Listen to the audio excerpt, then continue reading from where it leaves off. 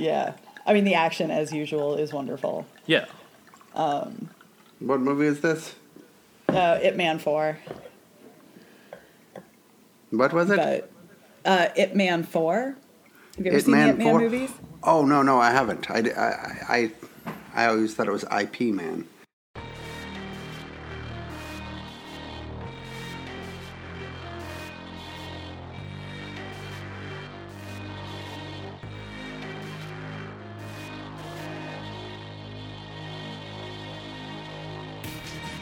Welcome to another episode of Pajiba, the Pajiba Television Podcast. I'm Pajiba contributor Dan Hamamura, and with me as always are Pajiba TV editor Tori Preston. Hello, Dan. Hello. And the head of Pajiba Max, Dustin Rolls. Pajiba Max. Hello, Dan. Brand new Pajiba service for... It's like regular Pajiba, so if you have access to regular Pajiba, then you also get Pajiba Max without changing anything. But then if you don't have Pajiba, and you can get Pajiba Max for $2 less, which would be bad because then you would be spending money. Dustin would be paying. No, but then Dustin would be paying people to have Pajiba Max. Oh yeah, that's not going to work for me.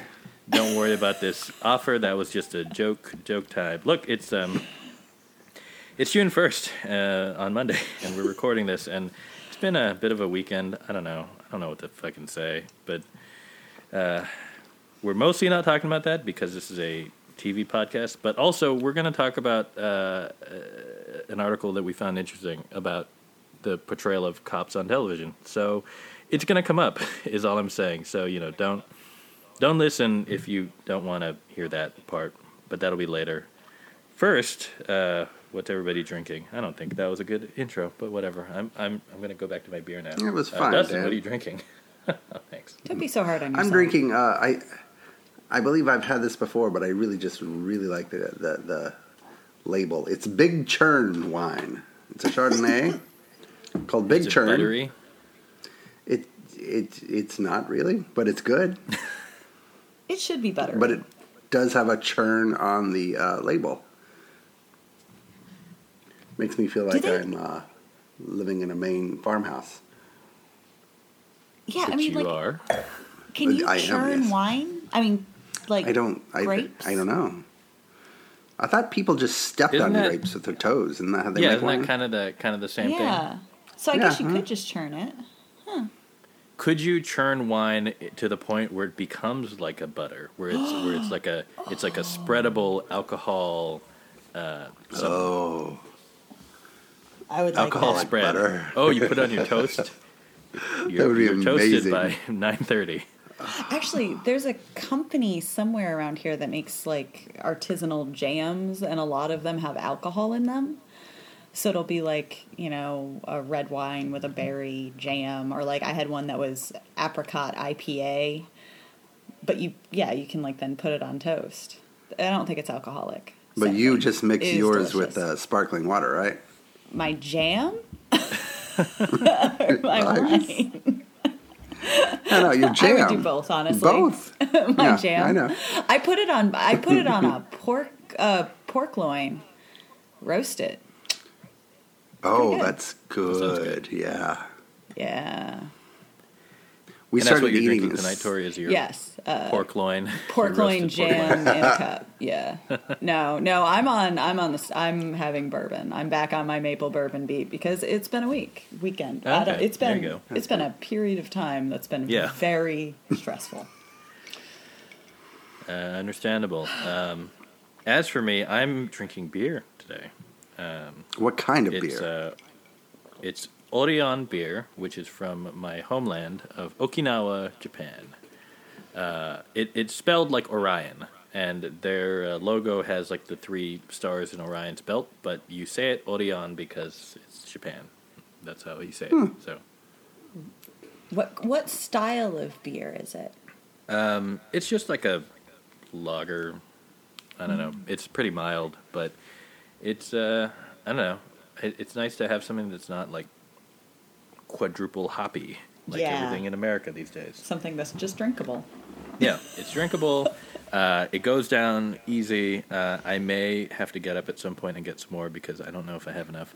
But, if that happens, then I'll do it when Dustin's talking, which we'll get to now, starting with HBO Max released last Wednesday, and did both of you get besides it? Bringing, Yes.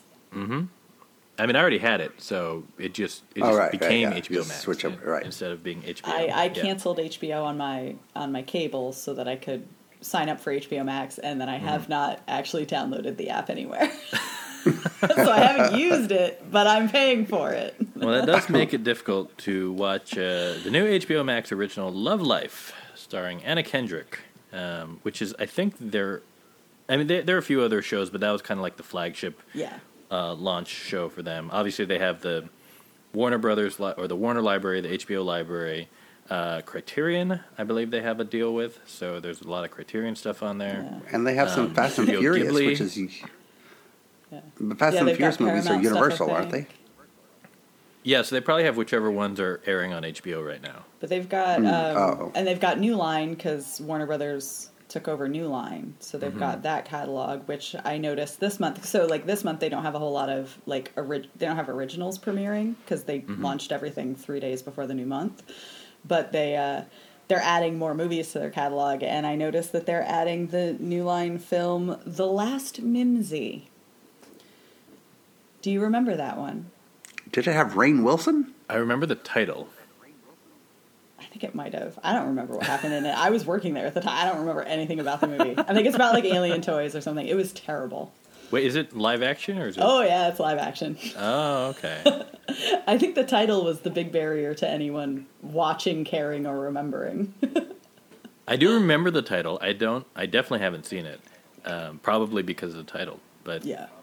Also, it's a movie, and I very specifically I do not watch movies. This is not a movie podcast? On a streaming But it's on a streaming platform. That's true. So does that make it television? I don't know. We'll see. We'll see how drunk I get. Depending on how drunk I am, maybe that's when I'll watch The Last Mimsy. The Last Mimsy. Yeah. You won't remember, so it's fine. When I'm trying to rewatch The Last Dance and instead find that. Anyway, Love Life. So two of us watched it. The first 3 episodes released on Wednesday. They were originally going to release them one at a time after that, but I know people seem to like it, so they're accelerating that. So I think 3 more episodes are coming out this Thursday, and it's a 10-episode season, I think. So anyway, Dustin liked it. I liked it a lot. How did you not like it? No, I did like it. It's fine. Yeah, it's great. I mean, it's not original particularly, but it's very sweet and endearing and very easy to watch. And I don't know. It was How I Met Your Mother crossed with Sex and the City. Right. I thought. I will say it's totally pleasant. I will say I think the thing that I was most excited about, and I believe I've already told both of you this, is that Anna Kendrick is basically she's the character who's like looking for love and like it follows her through different relationships, but her first relationship is with Jin Ha, who we recently saw on Devs, and I don't know, I was just excited to see him in another show, to see an Asian male romantic lead, even if it's just for one episode, or although he comes back at least a little bit in episode 3. I don't know, that was just nice, and it's something that doesn't happen very often. And I think you think because he's Asian, you don't think he's Mr. Big of the show, but I am 95% sure he is. I am not convinced yet that it's that he's going to end up being as you said, that he's going to end up being the mother. But we'll see. We'll know in about 2 weeks. So that's true. Tori, so of all the elements, Anna Kendrick, HBO Max, romantic comedy in New York, very light and fluffy. Which of those things appealed to you the most? Tori, it's like your life in the 20s. You did not know me in my 20s, but I can tell you right now it is nothing like that. So you're saying you didn't just kind of like bounce around New York City and then like fall in and out of relationships and then be like wondering why, I don't know, life is vaguely hard, but in a way where you also get to afford a real big apartment? I one time went on an internet date with a guy who read me Harry Potter out loud in a park, and that was the last time I ever tried to hook up with a guy on the internet. I don't know. Does that count as looking for love? You know, Tori, they say that you attract the energy that you put out there. I'm aware. So. I attract a lot of weirdos. Anyway, this is not about me, Dan. This is not a Tory podcast. This is a television podcast. That's true. Let me just say that the Gin Heilman is the only thing to answer your question that makes me interested. I would possibly watch to see if he is ultimately the Mother Big of the show, but or Big Mother, however you want to go with it. I think Mother Big is the way to go. Yeah, I like it. Yeah. But I think my problem is that I didn't really watch a whole lot of How I Met Your Mother or Sex and the City, so I'm not invested in seeing another iteration of that. I don't really like Joy or Love. You don't like it because it hits too close to home, because it's too real for you. It's too foreign. No. It's just too unrealistic. It's just outside of my purview. I do think that what occurred to me was every time, as Dustin tried to explain it, and I read his wonderful review on pajiba.com. You guys should check it out. Never heard of it. And when Dustin was talking about it earlier, and all I could think the whole time was, with every detail that he added, I got less interested in the show, but then eventually he kept going, and I started realizing I was losing my interest in like existence. So I don't think I'm going to watch the show. Wait a second. Wait. Just quickly. I know this is a TV podcast, but just let me ask you: did you like 500 Days of Summer? I didn't watch it. Oh my God! What is? I don't really like. I don't know what to tell you. Well, that's funny because Tori, you don't seem to like rom-coms because at all. I really like A Life Less Ordinary. That's not a rom. I love that. That's not even a particularly good one. It's literally a rom. Like that is all about that's romance. Specifically what it is. That's specific. Yeah, it just happens to have angels and claymation Danny Boyle segment. weirdness. Yeah, it's great. That's what I need. Okay. What about at least Eternal Sunshine? Say that I didn't watch Tori, it. Eternal Sunshine. Oh my God! No, that's like at least a little bit of you, a little bit of me. I saw bits of it. Yeah, I know I would like it if I watched it. I don't find Jim Carrey to be a convincing romantic. Oh no, lead. he's not. And I was never really into his like yeah. So I just always kind of was like, it looks good. You know. This is so weird. I was going to say, Tori, that you don't like them because it is antithetical to your experience, or so you claim. I love rom-coms because I love seeing movies that and TV shows that are of a foreign experience to me, and so I'm like, oh yeah, this is something that I don't know anything about. So I'm very happy about that. Wait, Dustin, I have a question. You watched Love Life, but did you ever go back to watch Modern Love on Amazon? No, and it's just I and maybe I will, but I just don't like. Look, I'm not saying they're the same show, but they're the same show. But it's an anthology. His it's love an anthology. of That's my love problem. is trumped by his hate of anthologies. Right, but that one has it's the same thing, except Anna Kendrick is the protagonist of every one. Right, well, you get continuity of character. You get continuity of character in Modern Love. I thought everyone had a different person. And there goes Dustin from our beer. Yeah. And it does, but they cross over from time to time. I let the dog in. Also, look, New York is not to sound like a cliche, but New York is a character in both of these shows, you guys. I live there. It doesn't need to be a character. it's really the like it was a the character in backdrop Tori's 20s. Yeah. Oh God. Again. Okay. So you know what? Here's a rom-com that I enjoyed. Always Be My Maybe. Oh, yeah, that was good. That was I fun. like that one. Yeah. It's because of Keanu. I watched it willingly. Was it because of Keanu? It was not. It was because of Randall Park. Oh, okay. Best Jimmy Woo. And his surprisingly fun rap. Yeah. All of it. It was super good. Still really bummed that I Punched Keanu Reeves did not win the Oscar for Best Music or Best Original Song. But, Did Netflix put it in? Should it have? Was it close?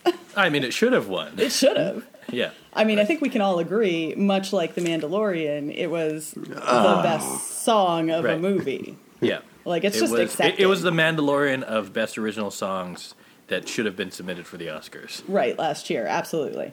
Yeah. Agreed. Anyway, Love Life, a new HBO Max show and a new service for you to pay for, unless you have HBO, but not through your cable provider. So it's very confusing. It's just like other rom-coms, but it's not like other Anna Kendrick TV shows, because she's on like 3 other shows. She is, but you're getting ahead of yourself. Oh, sorry. Is that the game? It might be related to the game, is all I'm saying. So we'll talk about that in a bit. We wouldn't know because the game is untitled. The game is untitled and unexplained at this point. But, maybe it has something to do with Anna Kendrick and streaming services. So okay.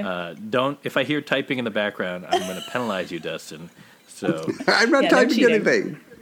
Yeah, I know, and no cheating. If it's Anna Kendrick related, I'm going to win. She's from Portland, Maine, where I live, and I once saw her at a bar here, at like a dive bar here, and therefore that makes me the expert. Also, she was there at my first or second Sundance, and I saw her on a bus, and she is in my favorite movie of the last probably 15 years. Was it Camp? No. Oh. Was it the singing ones? No, it's the one that nobody's seen, but I watched the George Clooney one. Nope, I did love that one. But this is, it was my first Sundance, and I went to see it twice at Sundance at a film festival. Have you ever seen a movie twice at a film festival? That's how much I loved it. What's the movie called? Rocket Science. Oh. Yeah, that is a good movie. That's cute. Was that the Sundance that you got kicked out of? Or no, you got disinvited from Was ever that why coming you got back? kicked out of Sundance? No. This was my first Sundance, and I went with my wife, and she was like 6 months pregnant. And did you make her see the movie twice? Yes. And so seriously, is this why you got kicked out of Sundance? No. Nothing to do with it. I got kicked out like 2 years later. Yes. Okay. But it started here, it feels like. There was abuses. There was cheating. There was Dustin cheating. Anyway, that's not the only show that launched this week. Also, releasing on the Netflix, the long-awaited by everyone, I'm sure, Netflix comedy called Space Force. It's co-created by Greg Daniels and Steve Carell. They announced it like a week after Trump announced the Space Force, and then they said, hey, we're going to make a show about this, and no one knew what it was. And then now it's on your Netflix for you to watch if you want to. It was like a joke, because like they were like, Trump would never do this, so we'll do this for fun, and then Trump actually went ahead and did it.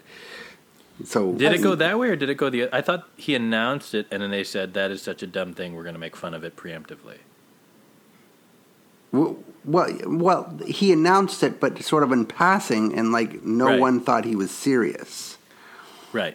And then they announced the show. Right. And then he got mad, and he said, "Well, now we're gonna do it for real." Right. Oh, which is it just makes it hard, because the show was too realistic without being realistic, but that's because reality isn't realistic. Right. So all of it was just not funny and uncomfortable. Mm-hmm.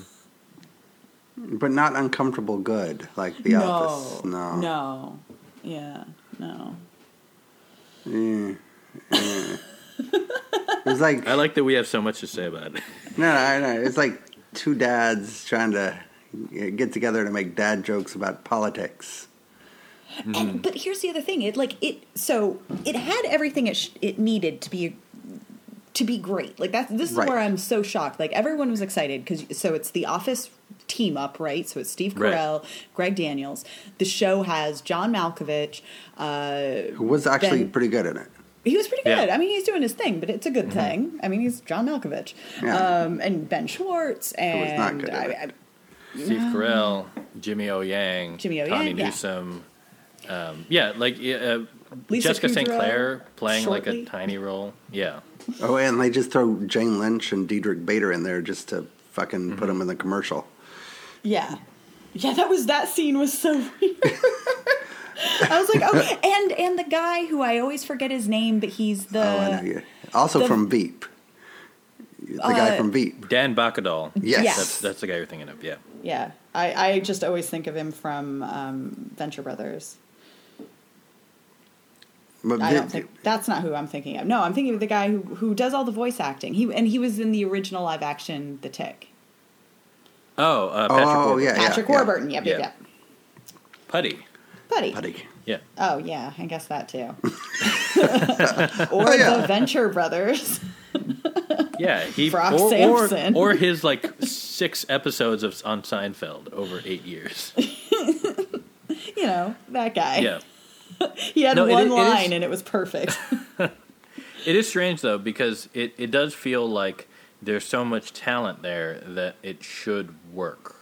But I was trying to figure out. I was trying to think about what it felt like to me, and it kind of felt like Dustin will appreciate this. Tori maybe slightly less so, but it's like when you watch an All-Star game, an NBA All-Star game or Major League Baseball, where it's the most talented people. They're all there, but they're not like a team. So they all have incredible individual skills on display. Wait, but it doesn't come together. I know sports, so it's like in the 90s when they would do the Olympics and you'd have the basketball dream team, but it was mostly the Bulls with a few other players, but there was always the people that they played against, and it didn't really matter how good any of them were because they were all better than all the other countries.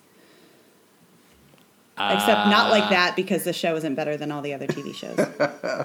I'm gonna say I get sports. Yes, Tori. I appreciate your I really try. Your analogy, and it is definitely kind of like that, except not at all. But it does relate to basketball, which I was talking about. Yes. So I hope that didn't make me sound like a dick just now. No, it didn't. No, I sound like a dick. Well, yeah, but for other reasons, not for being a fucking, I don't know, whatever. I thought you were very supportive. Oh, thank you. Yeah. I think I appreciate you making me feel better, Tori. That's what's important. I think I made a hole-in-one sports thing. There you go. Thank you. I think that maybe Steve Carell is a very talented comedic actor, but not a very good comedic writer.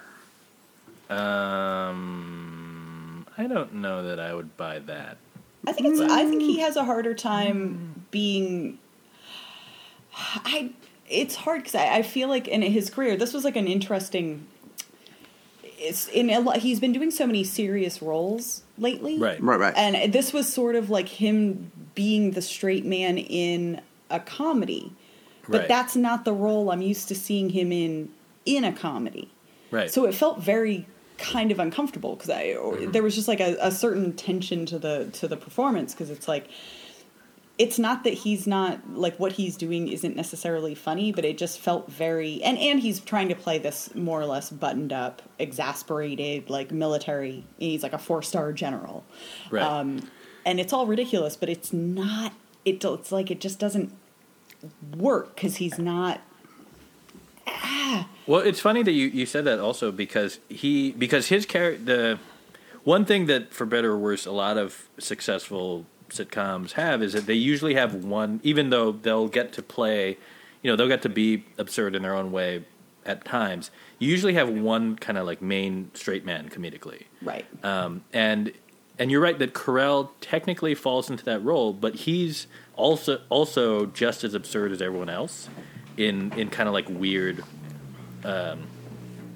in weird way. I mean, like as an example, there's one, I don't remember if this is in the pilot, but there's one early episode where they're talking about a problem, and he basically says, "Oh, let's bomb it. Like, what can we bomb? Like, that's what we do in the Air Force. So, like, let's do that." Yeah. And it comes off as like, okay, if he's that dumb, then how is he also this other character who's smart in these other times? And it doesn't quite line like for his assistant, who's also a general, but that character's dumb the whole time. So it's like, okay, it's one note, but I get it, and it makes sense, like the way they play off each other. But because he kind of like switches back and forth, and there are times where they're trying to do kind of like heartfelt stuff. So it's like with Carell and he has a daughter in the show, and those moments they try to make it kind of like heartfelt and resonant and like emotionally resonant, but they haven't done enough work to meld the two. It's like so it he's just the feels like a bumbling different dad, show. but you don't see enough of that for it. But also, part of the reason why the family stuff is awkward is because you have the elephant in the room, which is his wife, Lisa Kudrow, is in prison, and they apparently never explain why through the entire first season. Yeah, I actually went back to see if they ever explained it, and they, as far as I could tell, they did not. No, I looked it up, and and they said they specifically did not. They would like reveal it by the end of the series. It's like a running joke, a terrible, terrible running joke. But it's not a joke when it's just a plot hole. Right. Like, you know how Kramer would like burst into the room, like into Jerry's apartment with the like door swing and the thing, like that's a running gag, right? Mm-hmm. Like, her just being unexplained incarcerated it's not a joke. Yeah. Am I just it's like, really Niles's cranky? wife. No. I think it's like Niles's wife. It's just sort of like they're trying to like keep it going. She's and unseen, sort of like and she's just right. Yeah. Or her crime is unseen while she's sleeping with the guard. Right. Yeah. It's a bad joke. It's Get Smart, Steve Carell, and I hated Get Smart.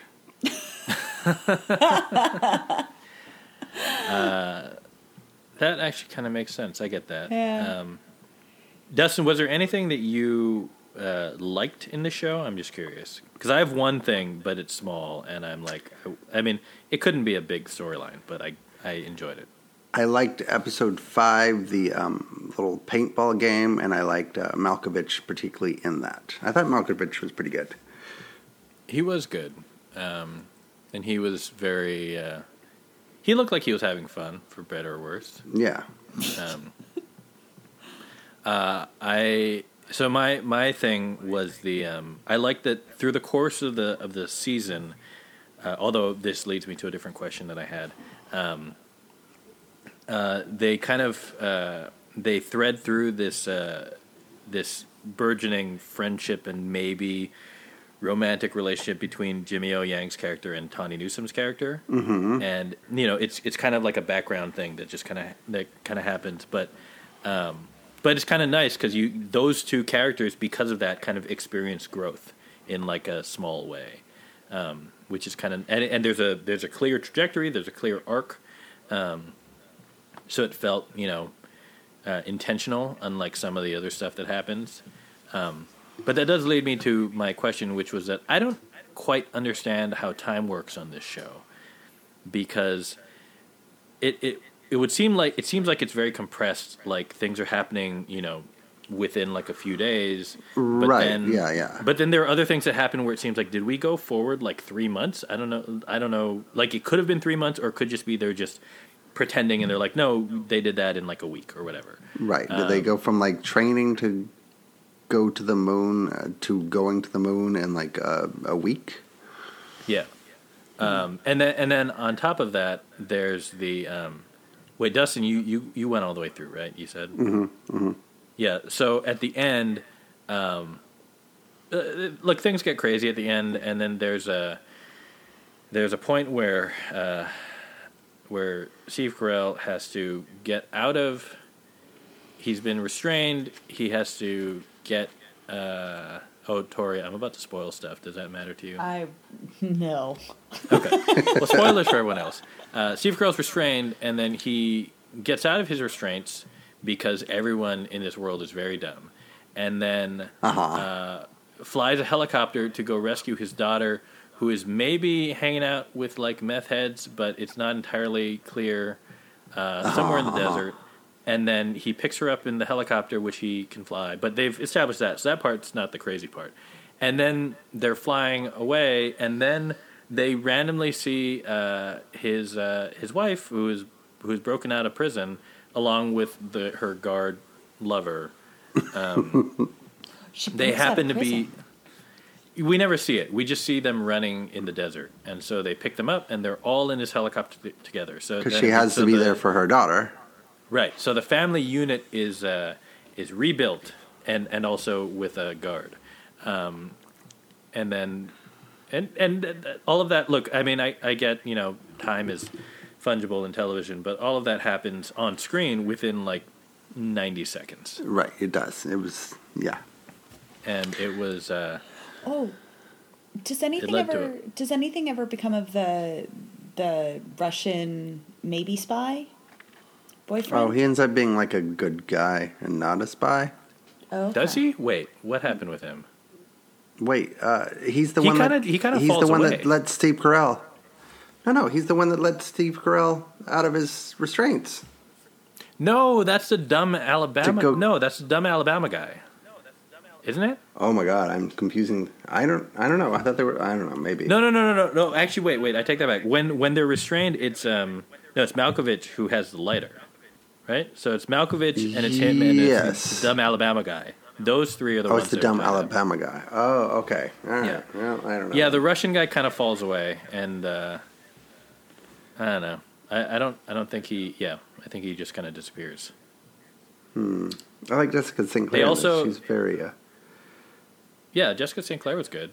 They also did a very like one note caricature type thing. So like as an example, they have a congressional visit at one point. Wait, was that in the pilot? I think it was in the pilot. Okay. And then there's like Ginger Gonzaga, who's great, but she's playing AOC. Like she's playing like a caricature of AOC. And it's like it's obvious. It's like, okay, you're making a silly version of AOC. We get it. Cool. But the joke never goes beyond that. It's just like, look at who this person is representing.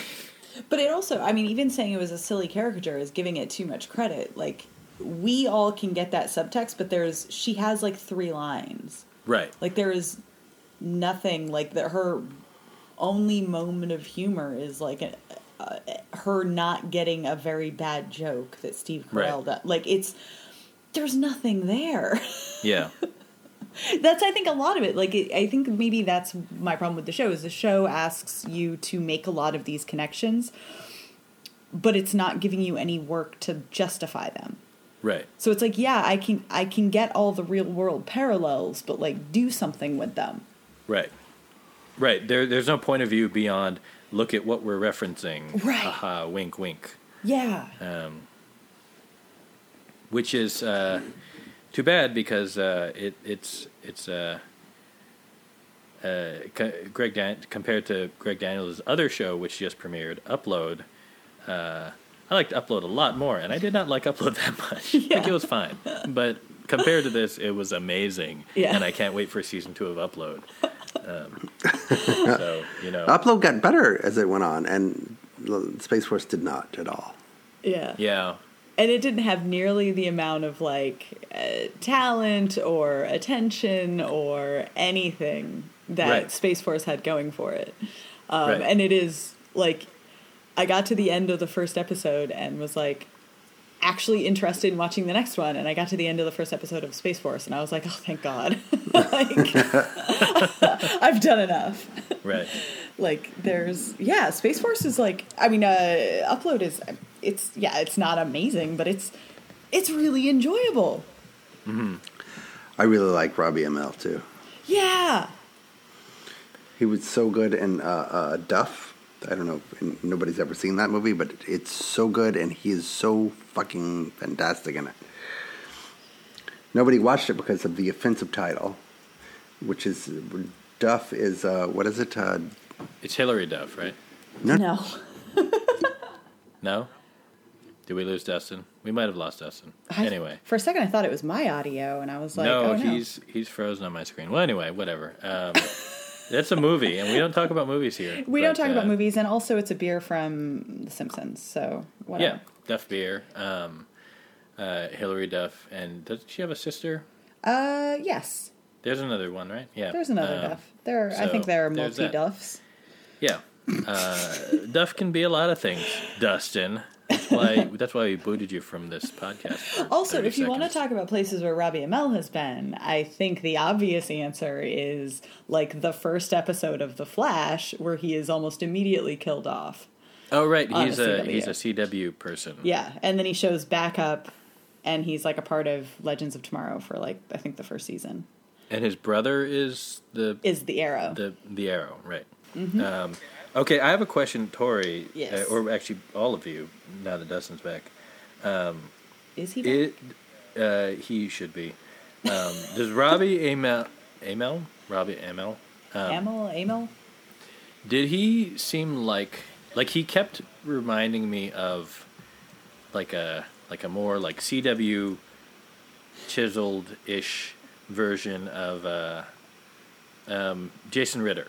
I kind of felt like he's kind of playing it. He's kind of playing a little bit like Jason Ritter. I mean, the character's 100%, more douchey than what Jason Ritter normally plays. It's Jason Ritter as a catalog model.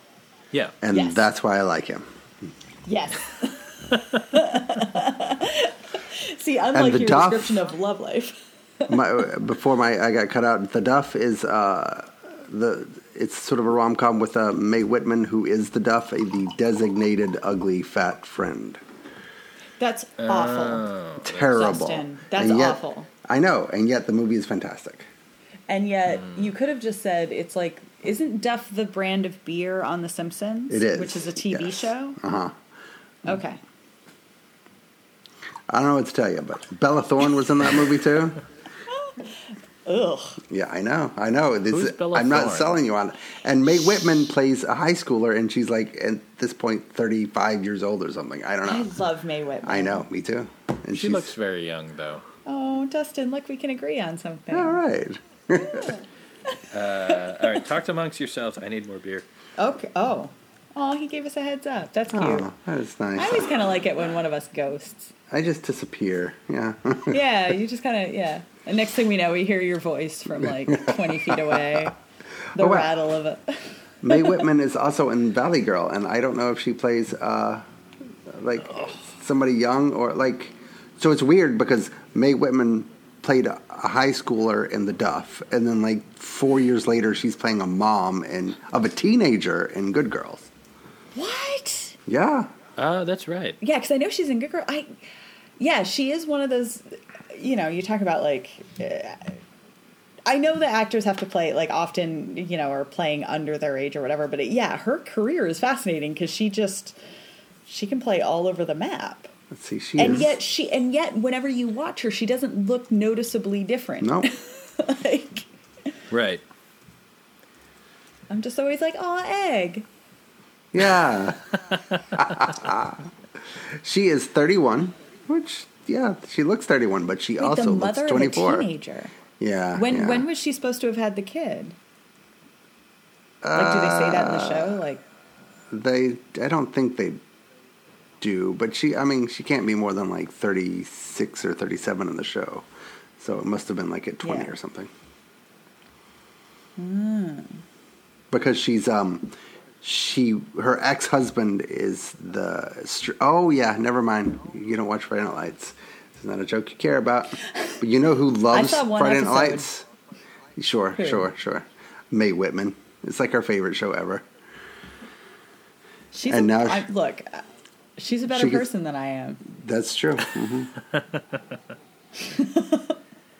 Like, I think we all she's know also officially in the same universe as Friday Night Lights, Dustin. Did you know that? Oh, from what? I forget. Parenthood? Because Parenthood, yes. Parenthood and Friday Night Lights officially exist in the same universe based on some web shorts that they did. Where, even though Michael B. Jordan plays two different characters. Well, you know, don't worry about it. Yeah, No, sure. that's what the premiere was missing, was Michael B. Jordan. Oh, yeah, he didn't come until the fourth season. We don't go to. I would have had to sit there and watch that much of the show? Season 3. Oh, was it season 3? Okay. Oh. Yeah. He doesn't come in until they go to East Dillon, and East Dillon doesn't exist until season 3. Wait, but how long are these people in high school? No, that was season 4. It depends on which person. East Dillon was season 4. It's season 4? Yeah. Oh, you're right. I'm sorry. Yeah, so season 4. They're in high school for... So the funny thing is... some of these people Tim rotate Riggins, out. Right, but Tim Riggins, who was clearly set up to be a senior in season 1, Yeah. it turns out was a sophomore and hanging out with the quarterback who is a senior. So True, but by season 4 he's in prison, so... Right, but by then he's actually... But yeah, so what's the guy's name? Taylor Kitsch is a sophomore in high school when the show begins. Yeah, because all sophomores in high school looked like that. Yeah, and hang out and are best buddies with the senior quarterback captain. Like, you know, that totally makes sense, but don't worry about it. I mean, at least what's his name? They set him up as a sophomore from the beginning. So, Matt Street? Saracen. Yeah. Yeah. Saracen. No, Street was a senior. That's right. Yeah. That's right. But Saracen was always set up to be an underclassman. Yeah, he was an so it's like- underclassman, yeah, and that means his friend was... His friend? was a meth murderer. His Yeah. friend he a- is Jesse Plemons. Yeah, I meth know, murderer. and Mr. Kirsten Dunst. Right. I always Lead forget his singer name, of but I Crucifixtorious. What? Oh, sorry. Crucifixtorious, by the way, is how they get the crossover into Parenthood. Oh, that's a... Because they you're do talking some about kind something of- from the show. He's a Christian death Yes. metal band that he What? Yes. he sings in. What? I don't Look, know Tori, why all we're that's, saying is that you should really keep going on Friday that's Night what I'm Lights. saying. Yep. Look, I will if Dustin will watch some Supernatural. Nope. I mean, Dustin, why aren't the you deal watching is on the Supernatural? table. There's 15 seasons. Give me a... I didn't say you had Tori to watch will all give of you it. a syllabus. No, that's not how I work. I'm a completist. I cannot just watch an episode or 3. Dustin, I don't know what to tell you. We gave you homework for Star Trek and you didn't finish it. That's true. You still have not finished Star Trek. Yeah, I mean, you haven't even watched. Yeah.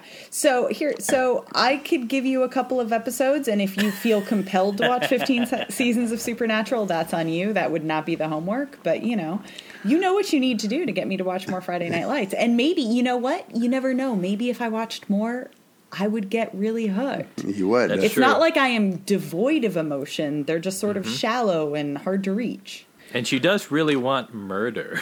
No, And we don't Yeah. watch. We don't. Again, no, we don't what like to if- talk Talk about about it, but at some point, What if that's my murder favorite does season? happen. What if that's like the thing that gets me into the show? I'm like, this is the best ever. Oh, that would be bad because that's the doesn't. Jesse, wait, so is he the meth murderer? Did you just No, spoil that's it for in me? Breaking Bad. But he's also in Friday Night Lights. He is indeed. He is he? the murderer? He is. Yeah. Dustin, you don't have to spoil it. Well, I mean, I tell everybody who watches Friday Night Lights, do not watch season 2. Just skip it. Don't. There are elements of season 2 Nope. that are required. No. You need to understand. You need to Obvious. understand Street's relationship in season 2 with Aaron to get the proper enjoyment of the New York episode in season 3. It's a lot. I'm going to be honest. You got to power through. You got to power through that shark miracle cure in Mexico thing. You got to Wait, get right through what? that. You got to get through the murder. You got to get through. Dan, you are speaking my language. Dustin, if you had mentioned any of this, like sharks and meth murders No, and like season any 2 of this is a would have gotten me into it. mistake. The problem is that season 2 deviates greatly from what the majority of fans enjoy about the rest of the show. So literally it's made for people like me who don't like the rest of the I show. mean, maybe. Like- I don't know. No. And then it'll go back to being good It and was I'll like- be like, meh. It was like NBC is like, we need more viewers, so fucking do some wild shit. I don't think that's what happened, is it? What the hell happened? Why would they do that? I think it's just, you try to... How long can you follow football players in Texas? Yeah, you're trying to push the envelope. You're trying to test the waters, We need a separate podcast devoted specifically to season 2 of Friday Night Lights. Look, all I'm saying is can do that. High school footballers in Texas is not Dustin, as don't timeless tempt me. a concept as Monster Hunters from Well, you're not from the South then, ma'am. Ma'am. I mean, that's true. I got a ma'am. Neither of us are from the South. Neither of us. So... And yet you understand, Dan. Well, yeah, but I mean, I just watch TV. Yeah, that's true. You have a heart. Anyway, well, let's not. Tori got hers beat out in New York in the 20s by all those disastrous relationships. You say in the 20s as if I was there in the 1920s. Right. And in not her 20s. Yeah, my that's 20s. what I heard also. Yeah, you go there for college and you get numb and then you stay there because you don't have the money to leave. Mm-hmm. And then next thing you know, 15 years have gone by. It's just a common millennial story. And then you have all those high heel shoes. I did not buy any high heel shoes when I lived in New York. Let me just say that. I will say I had some very uncomfortable boots that because you walk everywhere in New York. Yeah. And I'm pretty sure I permanently lost feeling in like 2 of my toes for like a good couple of years because I walked around in bad footwear in New York. Look, I'm not saying I had exciting. I did have some exciting New York stories. A guy threw a water bottle at my head one time in a subway station. Why? Oh. I'm sorry. I think he was crazy. That's my bad. Oh, he's crazy. Oh. I saw a lot of exposed genitals on the subway. That was not me, to be clear. That was, well, I didn't know you then, so I can't confirm that it wasn't you. Did you guys have any crossover in New York? What years were you there? Well, Tori was there in the 20s. We probably existed at the same time, because I was there 2005 to 2007, so I'm sure we were there at the same time. Yes, we absolutely were. Mm-hmm. So I was subway stories are coming together now for you. I was living in a 5-bedroom apartment in Harlem. How about you, Dan? I was in a tiny studio in a walk-up in East Village. Oh, I didn't. So we probably never crossed paths. No. Okay, wait. That's so far away. Unless you spent time on St. Mark's, that's really the only way we might have met. A couple times, probably. You were in a 5-bedroom apartment in Harlem? Yes. See, in Love Life, she's always overhearing her roommates having sex. So I think we've moved on from Love Life. This is probably something that Tori can relate with. I could. I mean, I found used condoms in my bathroom a few times. I mean, I don't know what to say. It's a universal story of women in their 20s in New York. Yes. The condoms were from my male roommate. We had to give him a lot of lectures about like being less of a dirtbag. And also taking care of the women he brought home because he was a bouncer at a nightclub. So he worked all night and so we'd all be in bed because we had like normal jobs and he'd come home with some chick at like 4 a.m, sleep with her, and then he would try and cold shoulder her out of the apartment the next day. So she'd wake up thinking they're going to like hang out and he would just ignore her. But then he's got like 5 other roommates. Right. So we're all very awkwardly in the living room, like trying to be nice to this poor girl who's still there at noon the next day. And we're like, do you want some coffee? Would you like something to eat? Oh my God. It was so awkward. Yeah. No, there was, anyway, those post-college years. Oh, those were the days. Remember when you could like see other people and go out into the world? Yes. Yes. And this was before the last recession, so Okay, to be fair, Tori moved to Vermont and hasn't done that in like months. Voluntarily, yes. Yeah, months. And the world has just caught up with me. I'm a trendsetter. That's right. That's true. You made the ultimate hipster move of isolating well in advance. Yeah, I'm just really concerned about public safety. Yeah. Mm-hmm. You know. There is literally like no virus in Vermont now. I know. Oh, wait, I wanted to ask, what happened with do we get a chainsaw update? Oh, yeah. Oh, no. I ordered a new one. It arrived. Oh, okay.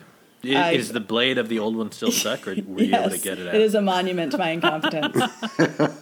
It's just out there. And it's like, and the worst part is if I ever have to show somebody, it's like not even in my yard. Like there's no reason. I just was like, I got ahead of myself.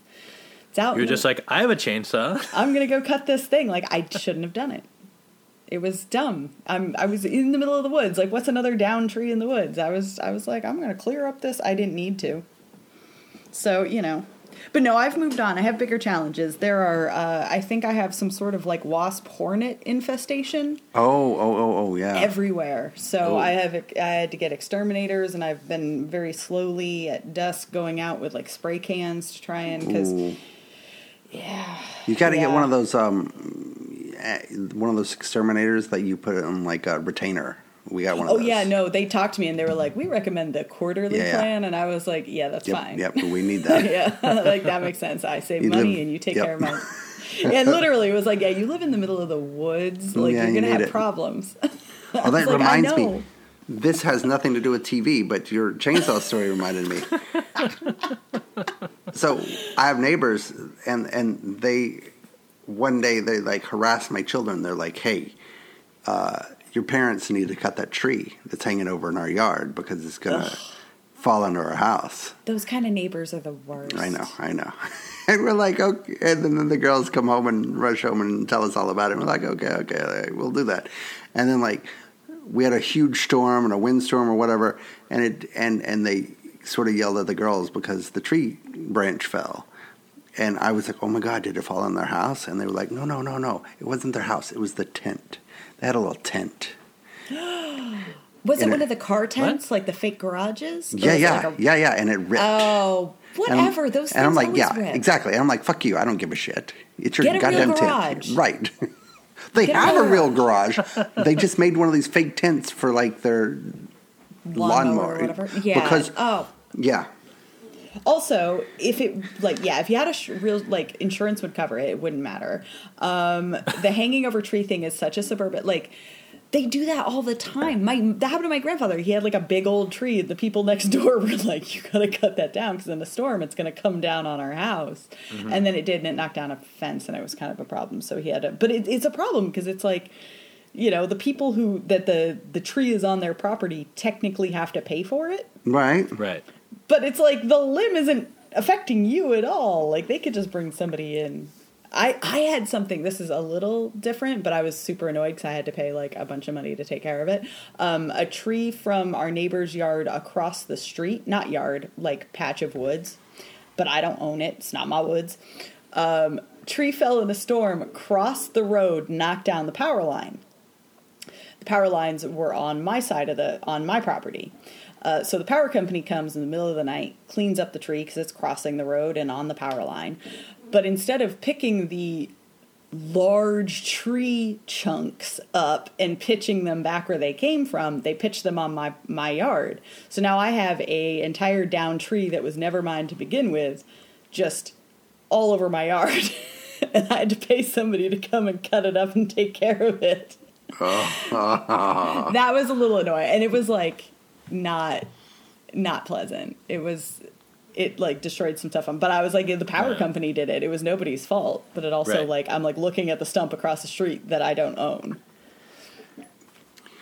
So Dan, what kind of podcast is this anyway? What? Well, technically it's about television, but we're going to just talk about trees. So, I don't have any of these problems. No, I know. My biggest problem in the past, I feel like we've touched base on the fact that we're a DIY podcast on behalf of our producer Seth, aka Love Spackle.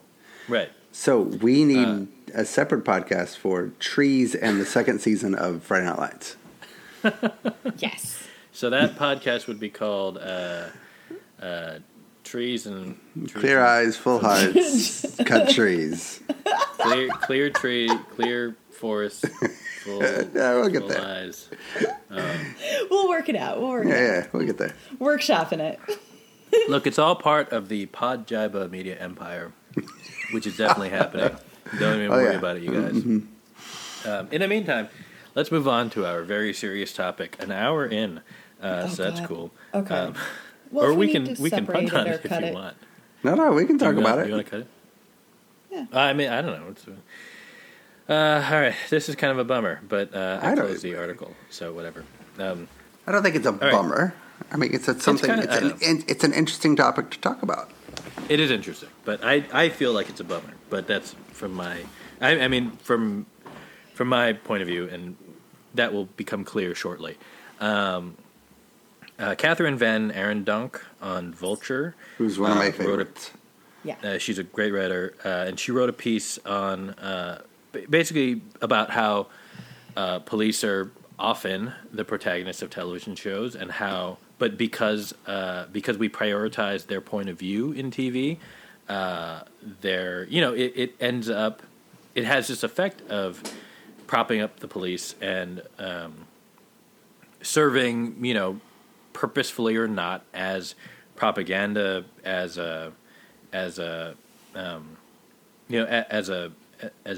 showing them as always right versus the criminals who are always wrong, and often, in television, the cops often shoot people, and they're always, it's always in response to a threat, so it's not like, in the television show it is justified, but like the TV show Justified.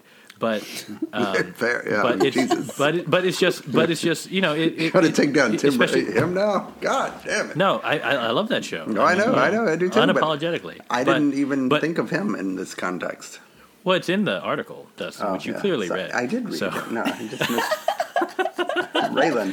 But the point is just like this weekend. Obviously, it's been there have been protests around the country about police brutality and police violence, and The article asks the question basically of like what is it what's the role of media in a sense, and like what's the how do you deal with that, because these shows are very profitable and very successful and often really good television, but they also they're also part of creating this environment where we can glorify police and presume that they're in the right, even when they're clearly in the wrong, in real life, because real life is so much more. It's not cut and dry the way that a TV show would be. And to be fair, the article, it's not necessarily a new line of argument. Like, and she in the article cites other studies and scholarly works that have explored this idea, and also she does present sort of things that complicate that narrative. It's not as cut and dry. You have things like prestige TV that have entered. So basically, and we talk about. I think it's not an unusual concept that there are tropes, and so in terms of cop procedurals, like this is going back to Dragnet and to there are these sort of tropes that have been around for decades, and and then you start getting NYPD Blue or was it Hill Street Blues or there are a lot of shows that lay the groundwork, but it's also worth talking about in the past 20 years as we've had this massive expansion. You have the whole Dick Wolf empire of all of the, everything that Law and Order spawned and everything, and that's not the end of it. But she also mentions that, like, look, there's prestige television that complicates that narrative. Things like The Shield or The Wire, or, we get these cable shows that are much more forefront about presenting cops as problematic figures. Or something like The Wire, which very much is, the marketing uses McNulty. You kind of you look at the poster and you think it's your typical show about a white detective investigating criminals.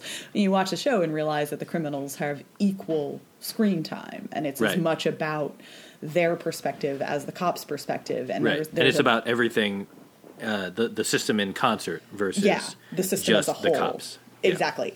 And then, and going even further, you end up with something like The Sopranos, which is much more of a gangster story. It's not, you're looking at, so this is not a cut and dried issue. Right. But in general, if you're just going to say, like, you know, inarguably, there is a much larger media. There are actual, like, the franchises alone built around police officer procedural, you know, whether it's drama, whether it's comedy, whether it's whatever, they're everywhere. Right. And it's really hard to argue that point of view. They're very easy framing devices, I assume. Yeah. That's one of the bigger problems is that it is within it, as far as like episodic TV goes, which means, you know, specifically network television. Right.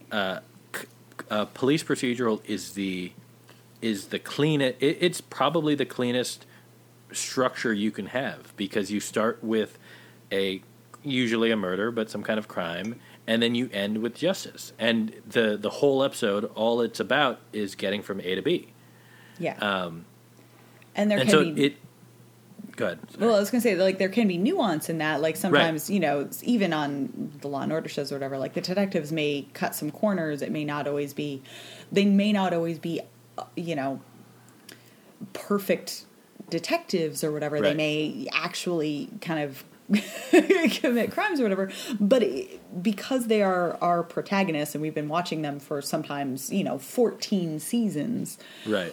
We are on their side, and as long as justice is found at the end, you're not getting these courtroom scenes where it's like, oh, all of this evidence is thrown out because it was obtained illegally, or, you know... Briscoe could do no wrong, even when he did wrong. Right. So, you know, because again, you're dealing with a franchise, or, you know, certainly a show that has to continue. Right. And not everything can be The Shield.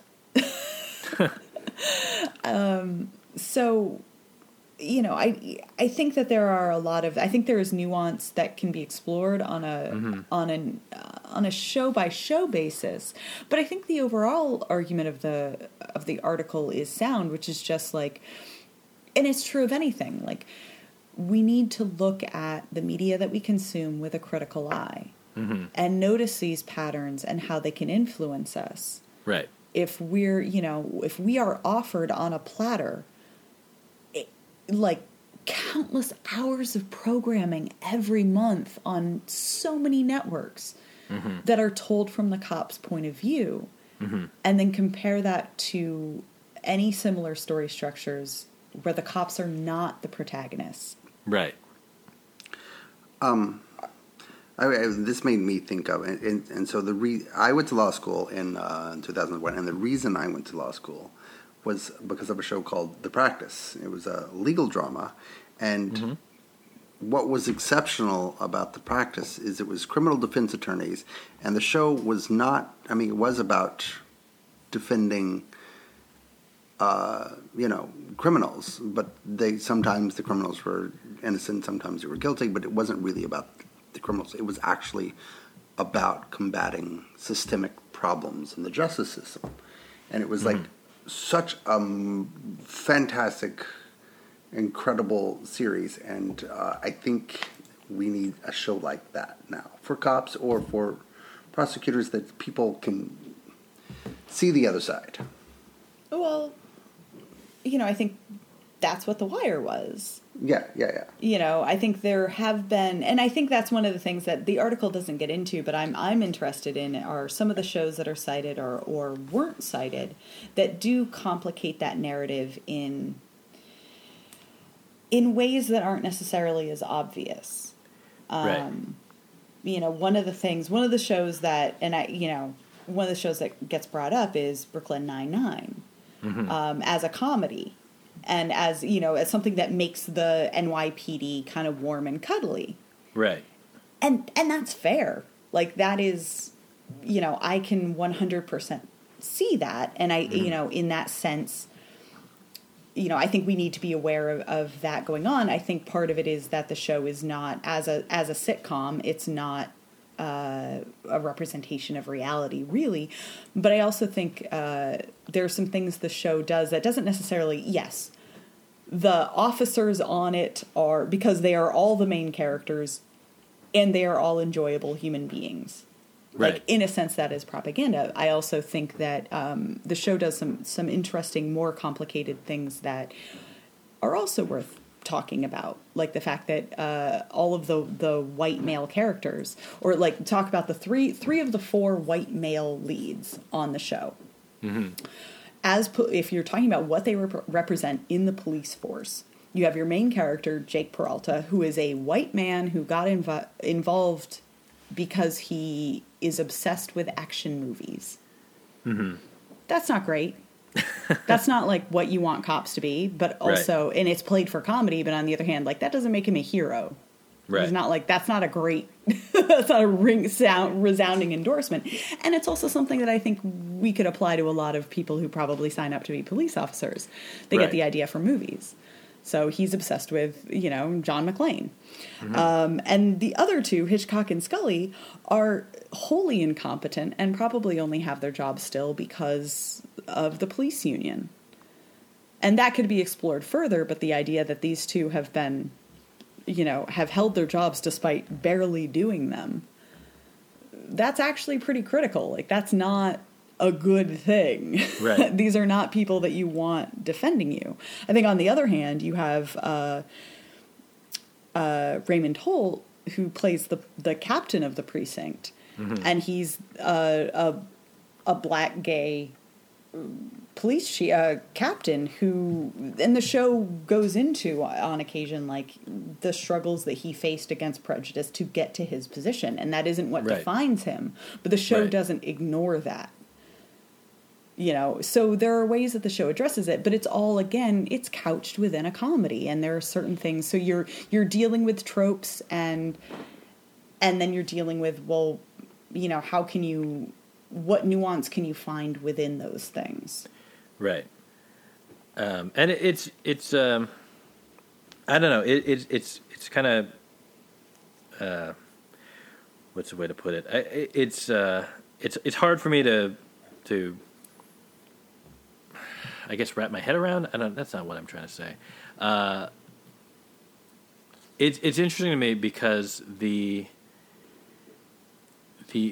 point of view seems to be, I mean, on one extreme, it's that kind of any portrayal. It's like these shows will serve, kind of like when people share videos of, like, oh, look at that cop dancing with kids, or, like, look at this one cop being good.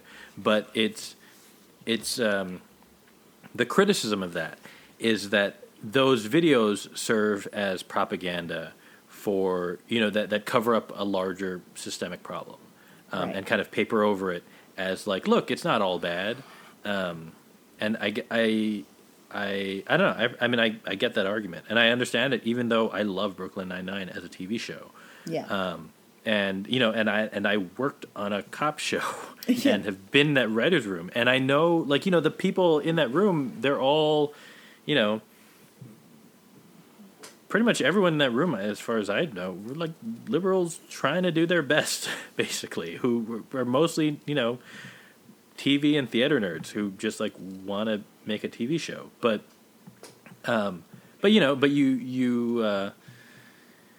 nobody quit their job over it. Nobody took that kind of approach, and I don't know if that's. I don't know if it's fair or unfair. Was it ever did you ever even ever consider tackling sort of like police violence? I mean, your show wasn't really the kind of show that would do that. It wasn't really the kind of show that would do that, but we discussed it. There was one episode I remember in particular. We wanted to deal with, or we tried to.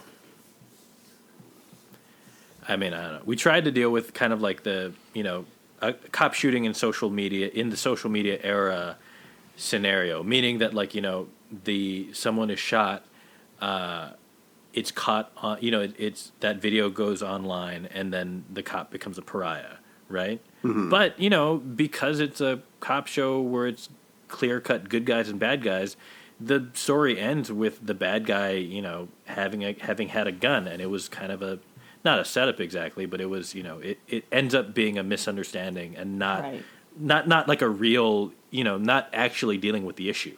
Right. And the cop is exonerated.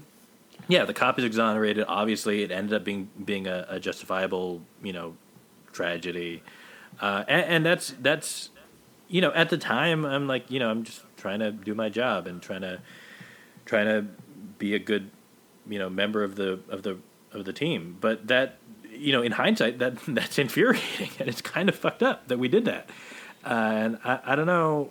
I don't know. I mean, I feel like I'm still kind of like coming to grips with that and what that, what does that mean? And is it, in a larger sense, should it be that like, are these stories worth telling? I guess maybe that's the question, because one thing that I do love about TV is that in the right circumstances, you can tell stories that aren't told. You can tell stories that you feel are important. Obviously, you end up massaging them and sandpapering them down for whatever network or you're on, or whatever your audience is.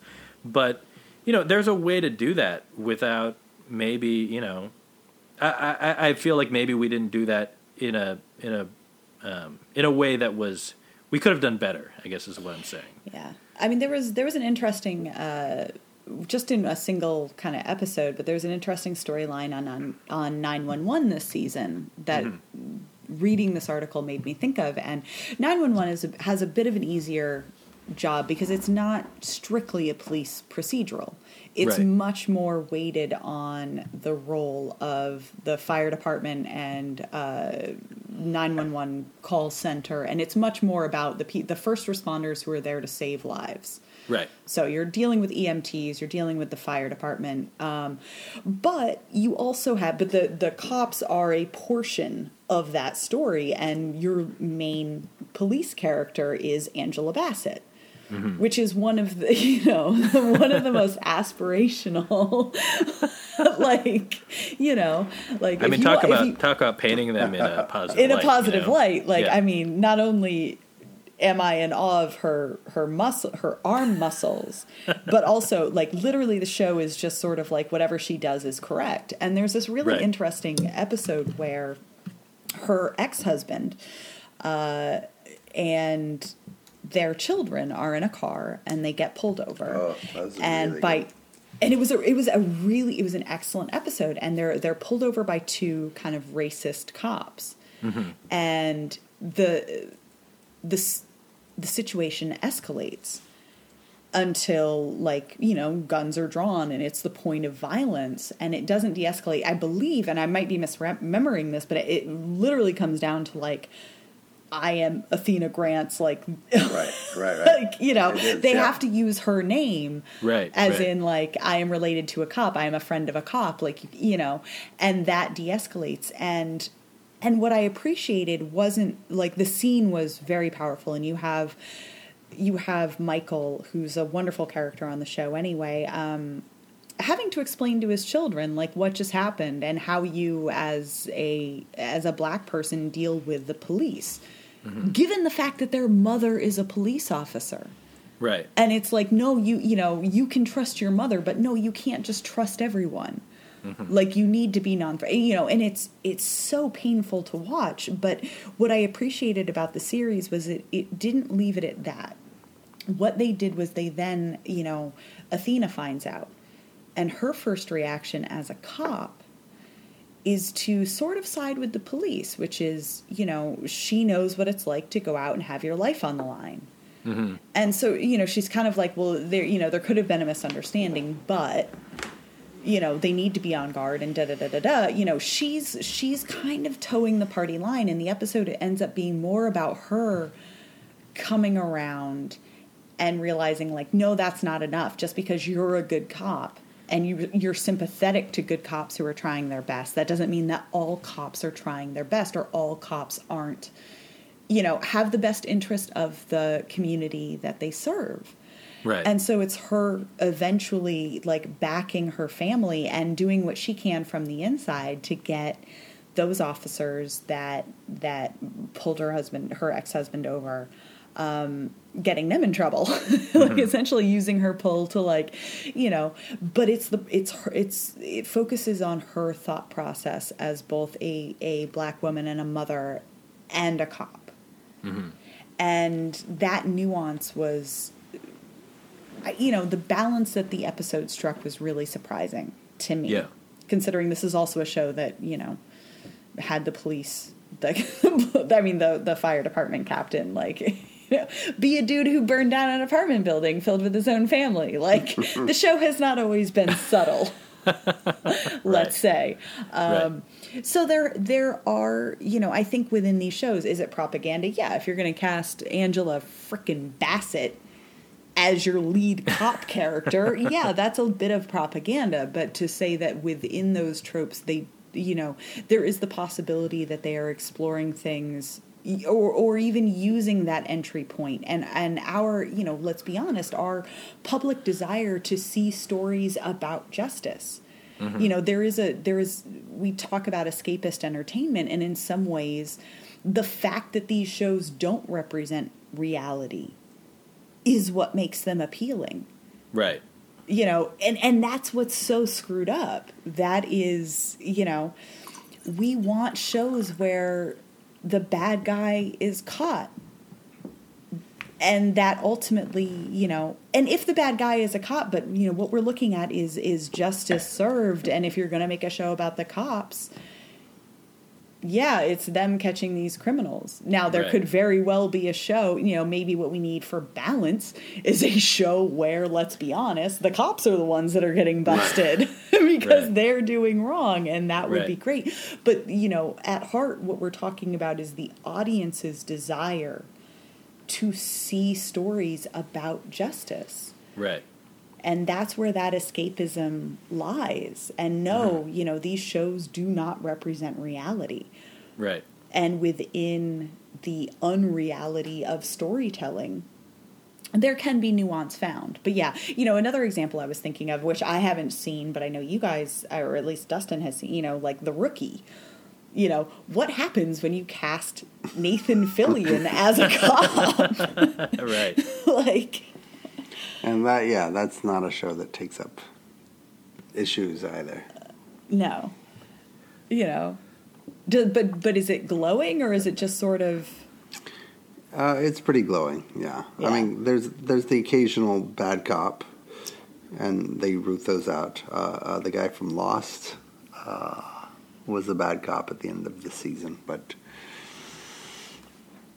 he wasn't even a bad cop in that kind of way. He just covered up a murder or something. I don't know. But Dan, you remember Southland though, and that was like a fucking amazing cop show, and so good that I wanted to quit whatever I was doing and become a cop because of that show, which is the absolute wrong response to a cop show, but it portrayed cops in such a, I wouldn't call it a flattering light, but an authentic one, I thought. But I think it was just the camera. Yeah. It was natural as, the sort of same naturalistic, the same sort of camera technique they use on Friday Night Lights story. Oh. Yeah, applied to a cop procedural. Well, I mean, I've told you guys about the time that when I was in high school, and I originally, when I was looking at colleges, I was originally thinking I was going to try to become an FBI agent because I really loved Twin Peaks, which was not an accurate representation of what the FBI does. But doesn't that kind of sell prove the point of the article? Right. Yeah. Well, no, exactly. and that's my point. If we all talk about, we can laugh about this, but even in these dumb, that was a dumb connection to make, but it was a connection that 17-year-old me seriously considered until I stopped and was like, no, that just means I need to go into a film program because I like David Lynch. It's not about the trench coat and badge. Right.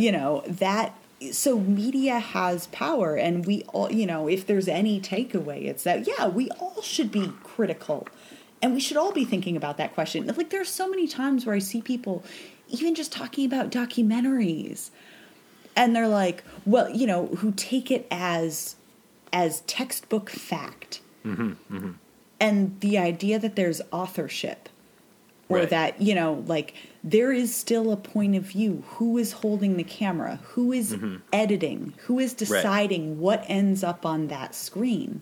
Even textbooks. Who is writing? Who is editing? Like, who is ordering the textbooks? Who is ordering? Like, there is always a point of view. And if you're not cognizant of that, then anything is propaganda. Right. And that is the uncomfortable reality. But I think the spotlight shone on, like, in that light, anything could be propaganda. But, like, let's be honest, there are an awful lot of fucking cop shows. Yeah. Like, and what is it about us that makes us drawn to that? Or have we been trained to be drawn to that? And even when we see cops, because that's the other problem. There's the flip side, which is the vigilante narrative. Yeah. Right. So something like I know I got into with the Punisher, which is like, okay, so those situations where the system, cops can't really see justice done because of the system, so we need someone who's operating outside of it. But you're still trusting that they, as an individual with zero oversight, has the public interest at heart. Right. Like, we have this obsession with these storylines that are very dangerous. So basically, but that, yeah. There's like two shows. So there's like The Practice and The Wire that tackle this from a systemic level. And that's it. And that's it. Well, and because you guys haven't seen Homicide: Life on the Street. Yeah, I haven't. I saw some Homicide back in the day, but admittedly do not remember most of it. It's not The Wire. It doesn't have equal perspective on criminals. But it does have a bit more of a... It's not... The cops are complicated. Right. In a much more... And again, this is, you're talking... This was mostly in the 90s. This was parallel to the Law and Order boom. It never got as big. Still, based on the David Simon book, but not really run by him. It was right. He sold his book, basically. He sold the book. They made the NBC show, and then he was like, "Oh, that's really television is pretty interesting," and they made The Wire. Like he made a better show. Yeah. But for a network procedural, which was constantly in crossovers with Law and Order, Homicide was a really fascinating case because the cops were not pristine. Right. It was, and of course Richard Belzer started on Homicide, then ended up in the Law and Order shows. Right. But no, I mean, there have been, I think there are a lot of ways that these shows can complicate that, but that doesn't mean that on a certain level, if you're not looking for those complications, that they aren't propaganda. Mm-hmm. And as much as I defend, I can find all these arguments to defend Brooklyn Nine-Nine, but at the end of the day, like, if that was what I thought cops are, I would feel very, very benevolent toward them. Like like that's, even down to Peralta, like palling around with the Pontiac Bandit. Right. Like, it's charming. No, that's not reality. Is that if you think that's reality, that's a problem. Right. Is it the job of that show to represent reality? I don't know. I think it tries to inject a lot of, elements that are very pointed. Mm-hmm. But no, it's not perfect. Yeah. So, I don't know. So the article, whether you agree with it or not, I think the article was really, thought-provoking. Yeah. 45 minutes later, and the article. It's not 45 minutes later. It's like... No, I know. It's been a... No, it's an interesting point, and one that I don't... I mean, I had definitely thought of it before, but I think, it's an important question to ask now. And now, so you have experience writing on cop shows. Like, do you think, in light of more recent events, like, do you think that writers' rooms will be more cognizant of these kind of things? Or do you think that there's enough pressure from kind of networks or whatever? Like, how do you think that there will be any sort of change in the approach? And it could be a show-by-show thing. There might be shows like The Rookie that don't have room for this. But No, I think The Rookie is actually a show that will take this up. Because, like, that guy's... It's Holly's brother. He's cognizant. He'll tackle this. I don't know. I'm not saying I don't know about The Rookie. I'm just saying I don't know. I think it'll be on a show-by-show case basis at best. Yeah. Because it's not... It's, part of it is that there's a... I don't think it's going to end up on the CBS procedurals, NCIS. No. And one thing that's common to these shows is that most of these shows have either police advisors who are active duty cops or more often detectives, or retired officers, retired detectives. So you're getting that perspective, like that's the perspective that's being fed to you, even though you're not, even though you're opposed to something, in kind of an intellectual exercise. That's the point of view you're getting. Yeah, you're going to be more sympathetic to that point of view and those challenges. You're not necessarily having an incarcerated, Right, we don't have weekly calls with people from affected neighborhoods or neighborhoods that are constantly over policed. It's hard to say, and honestly, I don't know.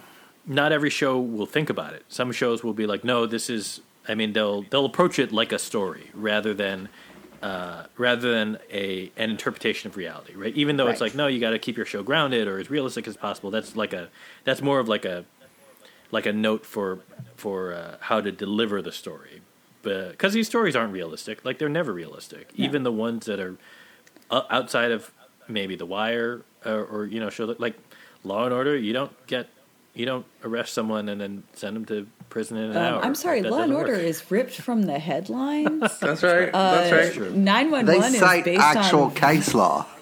Yeah, 911 is based on viral emergencies. This is true. I withdraw. Rife my, with reality. My point. The fucking 6-foot tapeworm coming out of that dude's ass. I think there's a little bit of a naivete on the part of writers, often, not always, but where you're in a writer's room and your goal is you're just like we just want to tell an interesting story, and sometimes it's sometimes we come into it with an agenda. Sometimes it's honestly just, oh, I heard this cool thing, or I heard this weird thing, or this is something we've never done before. Let's do that, and that's all it is. And you don't. Because the rest of the structure exists for you start with a murder, you end with justice, then you just do whatever it takes to get from A to B. And you don't think about the message you're sending, So I hope that people think about it more, and I hope that people are more cognizant of that. But I don't know. It'll come down to like a show-by-show thing. Yeah. Definitely. Now, here's my next question. What do you think Blue Bloods will do about it? Is that show still on the air? It is still on the air. I've never seen a second of that show. I've never seen it either. All I know about that show is that it is technically more of a family drama than a cop show. Okay. If I understand it correctly. Because when I was reading the article the whole time, I'm like, they haven't mentioned Blue Bloods, and in my head, like, that would be the most propaganda. But yeah, I'm sure it's more of a family drama. I don't know, but my guess is that for Blue Bloods, their storytelling is dictated by when do they get Tom Selleck in town. Because I have heard stories that he's only available in certain windows. Really? So, what the hell is he doing? Is Tom Selleck too busy? The rumor, this is not verified, so who knows? But the rumor was that it's not like this is public or anybody's going to hear it, Dan. Yeah, no, this isn't like a podcast that we're on multiple platforms. Look, I can't verify this, so it's not. Don't Okay. I'm not going to get in trouble. I don't know. Maybe I don't know. Whatever. The story that I had heard, which may not be real, but let's say it sounds real. Let's say it's definitely real. Okay. Was that the way that one of the logistical challenges on that show is that Tom Selleck lives in Los Angeles, and they film in New York. So what they would have to do is when they would schedule the episodes, they had to make sure that all the scenes for one episode were at the very end of that shooting schedule, and then the next episode was at the very beginning. So let's say he's in 2 days of a shooting schedule, just as an example. Then he's only in New York for 4 days because it's the last 2 days of this episode, and then the first 2 days of the next one. They shoot all of his scenes, and then he leaves and goes back home. So if there was like any reshoots or writing, he's not available. Well, you don't have to worry about that because all of his stuff's done. Right. He can. So, so that was one of their. I don't like that's the kind of structural challenge they're dealing with. I don't understand. Is he the lead? Or is he he's the is he the whip? He's the or the and? Oh no, he's the and, but he's also Tom Selleck. So Okay, so he's the and. I've never watched this, and I just looked it up, and I'm like, first of all, I had no idea that Donnie Wahlberg was in this. Oh, or that the whole time. Bridget Moynihan is in this the whole time. Yes. Yep. Are you fucking kidding me? These two, but a decade in the show. Yep. Yeah. Wow. Dustin, how have you not watched this show? I don't know. It's just not I don't watch CBS procedurals. So this is really a Wahlberg and Moynihan show that Tom Selleck is the and on. But it was sold at the beginning as a Tom Selleck show. It absolutely was. All the posters, it was like his big fucking mustached face. Right, because he's the I don't know where they are in the storyline now, but at the beginning he's the chief of police, I believe, and then his son Donnie is a captain or lieutenant or something, and then the daughter is also. It's like a police family. That's a daughter. Okay, I see Reagan. Oh my God, everybody in this show is Reagan. Holy shit! And one of the other things that they structure their show around are like these family dinners. So, or again, 10 years ago, I don't know what they do now, but so it was sold as a cop show, but was actually more of a family drama. I see. As I understand it. Now, again, I haven't seen it ever, so. Which is funny. But it's what you're saying anyway, is Blue Bloods is a lie. Blue Bloods is a lie. It's they're all using cops. The cake is a lie. Just to tell a family story. Yeah. So they're really the most subversive of them all. You can't trust cops. What kind of family story are you telling about cops? Do they solve crimes or not? That's what I want to know. I mean, probably. I don't know. Isn't one of them a DA? Maybe. I have no fucking idea. The DA? I don't know. Anyway, Blue Bloods on still on CBS. Wasn't Bridget Moynihan Tom Brady's first baby mama?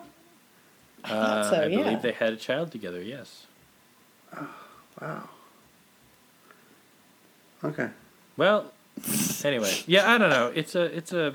I'm not going to make any. Yeah, I'm just looking at pictures of Bridget Moynihan right now. I'm like, oh my God, really? What's going on here?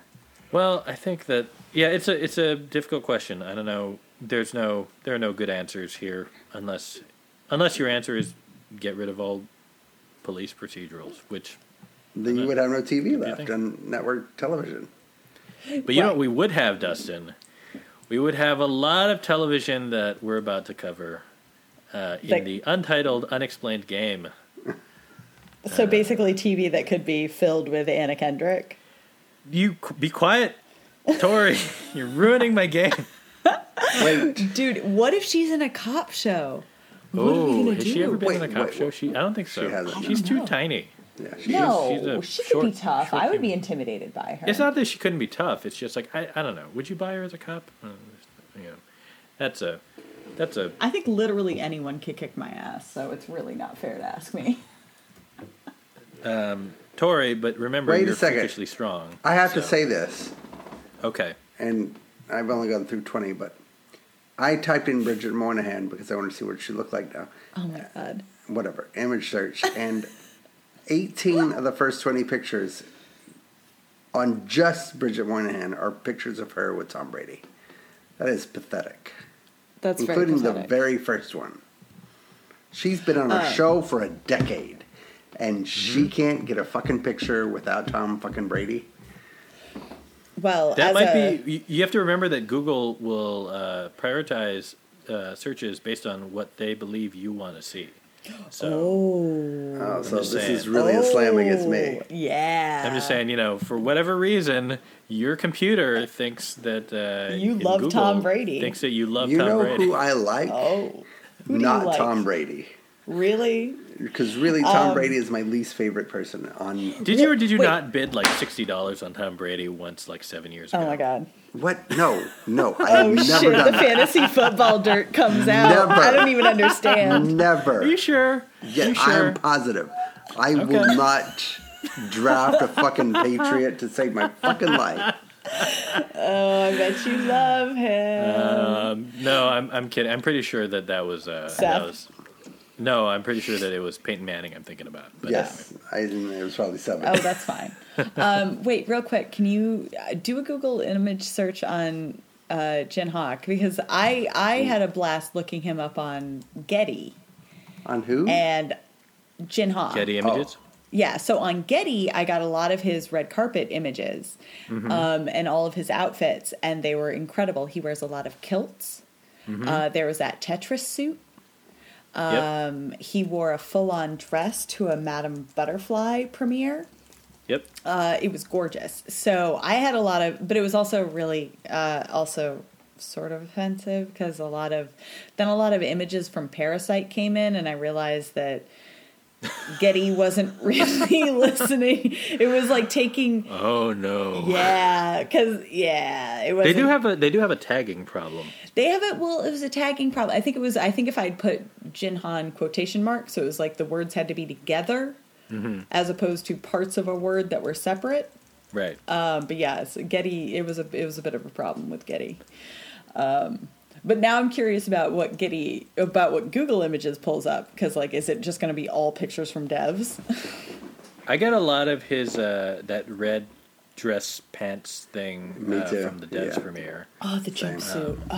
Yeah, is that a jumpsuit? I don't.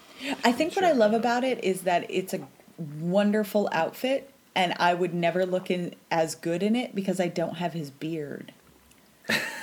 Because, like, it's very aspirational for me. Like, I would 100% like buy it, but he's got the beard. The beard makes it. Because he's got the tassel-y It does somehow necklace. work with the beard. Yeah. Yes. I don't know. I'm very jealous. But no, anyway, so yeah, as you were like getting upset about Bridget Moynihan images, I spent the day just looking up his red carpet appearances, and it was like an escape for me. It was very soothing. Well, there's no better actress to provide you an escape is Anna Kendrick. Let's do it, Dan. There we go. It's it's Whatever a the game this is, I'm going to crush. You are. Well, unfortunately, now I have to change some of the questions because you know now that it is a game about Anna Kendrick. Not that you didn't an hour ago, but anyway. I don't remember. I've had a bunch of bourbon since then. Just go for it. Don't change anything. So let Dustin cheat. Here's an untitled game that Dustin will cheat at. Here's your first question. This performer stars in the telefilm Noelle on Disney Plus. Anna Kendrick. Correct. Tori gets a point. Wait, I know that, but what is this like? Whoever You buzzes just have in the to quickest? say words, Dustin. You didn't say it. You in just time, gotta say Dustin, it. So Just 1-0 Tori. Yeah. Let's see. Okay, how about this? This performer plays the character named Cody on the Quibi original Dummy. Oh, Anna Kendrick. Correct, Tori gets a point. 2-0. What is going on? Yo, I'm I don't all know. about them sex all toys. I know is that Tori's winning. Also so that. far. Here's a Anna question. Kendrick. Dustin gets -1 point for answering before the question Yeah, is you can't asked. do that. That's called cheating, Dustin. That's called cheating. So here's the hashtag. question. On the show, on the HBO Max original Love Life, Anna Kendrick. Incorrect. Tori loses God the damn point it. for answering before the question is asked. Who plays the character Darby? Anna Kendrick. Correct. Dustin gets a point back. That is crap. You both answered before I finished the question. So there you go. 2-1, Dustin. Sorry, 2-1, Tori. All right. Here's a question. So there are three, and the reason why this game exists is because Anna Kendrick apparently just shows up whenever you launch a new streaming service. She was in the movie Noelle. She was in the Quibi show Dummy, and she's in Love Life on HBO Max. Which of those shows? But she was also on Facebook Watches. Don't worry about Facebook Watch. I promise I will never ask a question about Facebook. Yeah, nobody remembers that. Nobody cares or remembers. In which of the three shows, Noelle is a movie, but TV movie, Noelle, Dummy, or Love Life, in which of these three does she also star alongside Donald Logue? Dummy? Noelle? Correct. Ooh. It is Dummy. Shit. Tori Damn gets a it. point. All right, here's the next question off of that. she had movies. What? No, but we're a TV The podcast. TV podcast. I know, but We're already know skirting the Anna line with Noelle. Kendrick movies so well. Well, these are about Anna Kendrick TV. Dustin, this isn't all about catering to your cheating. God damn it. Yeah. In the Quibi original Dummy, do you know the name of the character that Donald Logue plays? Why would I know that? I don't hear any clicking. Here's a hint. He plays a character who oddly shares a name with a real person. Dan. Correct? Do you know Are what you serious? his full name is? No. How about this? Hamamura? Dan Johnson. No, it is a person named Dan who has created multiple successful television shows. Levy. Incorrect. Harmon. Correct. Ooh. God damn it. That's right. Donald Logue, his character is named Dan Harmon because the show was created by Dan Harmon's girlfriend, who is a writer in her own right, Cody Heller, and this show is about basically her. It's literally her and Dan Harmon. Like, it's about them. Dan Harmon managed to get another girlfriend after completely screwing over his relationship with his ex-wife. Yeah. This is funny, and here's a little inside baseball for the last 5 people that are still listening.